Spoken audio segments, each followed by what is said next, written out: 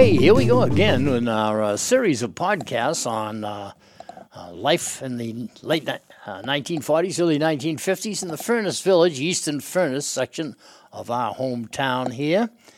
Still, some people refer to it as the good old days, but it wasn't all good. We have selective memories. I remember the Saturday night bath where Mom would take 2 or 3 kettles of water off the kerosene stove and nice and hot, put them in the tub, add a little cold water to it, and between that Saturday night bath, there was a sponge bath with a face cloth, and that was it. Somehow we got by.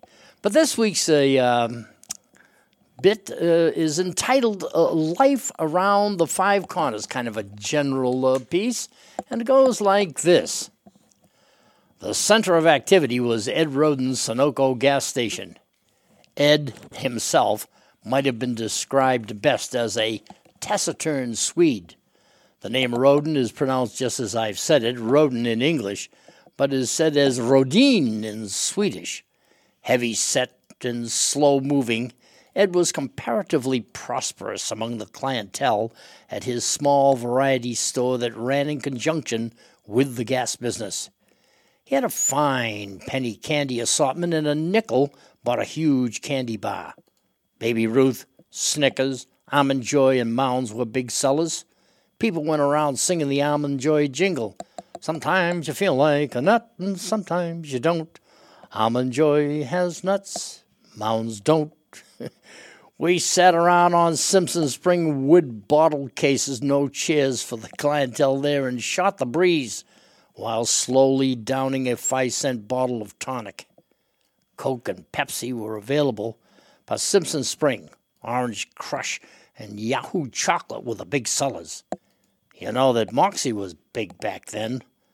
The deposit on the small bottles was 2 cents in the large. The 28-ounce bottles brought 5-cent deposit. The full 28-ounce bottle cost 15 cents for the contents, plus the deposit. The bottles were almost always returned, and they were used over and over again. There were few returns to be found along street sides, as those size deposits were real money at the time. All the young guys, myself included, did chores for Ed. We never were paid or even given a free tonic for our efforts. Ed was pretty tight with $1.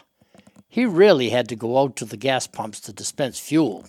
One of his minions did the pumping and adding oil. Most cars at that time burned some engine lubricating oil.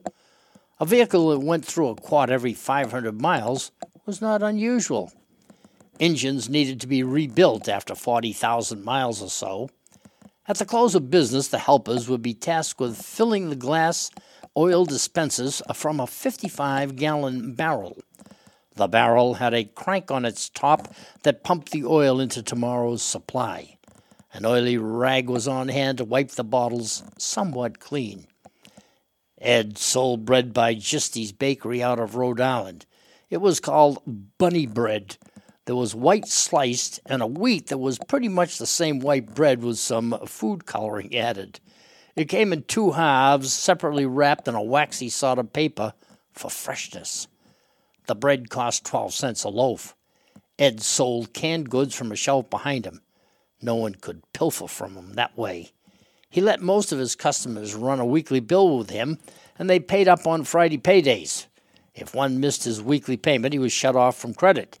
Times were tough, and my guess is that Ed did not collect from everyone. Ed and Carrie Roden bought a new Ford car every year. It was a great occasion, as no one else had the wherewithal for such extravagance. The car always seemed to be dark blue and had 4 doors.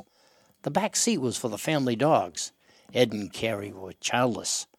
The Ford was ordered to Ed's specifications, and we all knew the delivery date well in advance. There was quite a bit of traffic at the store around the delivery day. Across the street was the Maplewood Garage under the aegis of Charlie Barboza and Albert Nemai. Charlie had a personality near that of Ed Roden, but Al Nemai was an outgoing, gregarious soul, full of fun. He kept everyone smiling. This garage was the headquarters of Eastern stock car racing aficionados, but that is the subject of another tale. Across the street from Roden's was the Frank Gracie farm. He had a dozen milking cows or so. The milk was all sold in the raw state locally, but that milk that went to a dairy processing plant might be pasteurized. The Gracie farm is the current location of Shaw's Plaza. The milk sold for 12 cents a quart, same as a loaf of bread. When my mom ran out of homemade bread, she'd send me with a quarter to get a loaf of bread, a quart of milk, and I'd have the penny for candy. Across from Gracie's was the Hackett household. Gary Hackett was a childhood chum. Later, he became my genealogist and did the paperwork that let me become a member of the Mayflower Society. Gary's first cousin, Robert, lived just behind Roden's and was a mail carrier in Easton all his life.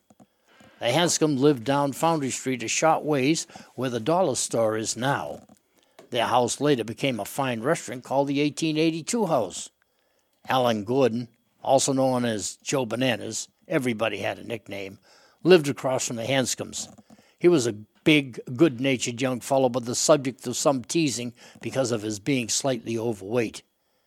George Lilia lived in a rented house next to what is now the Foundry restaurant.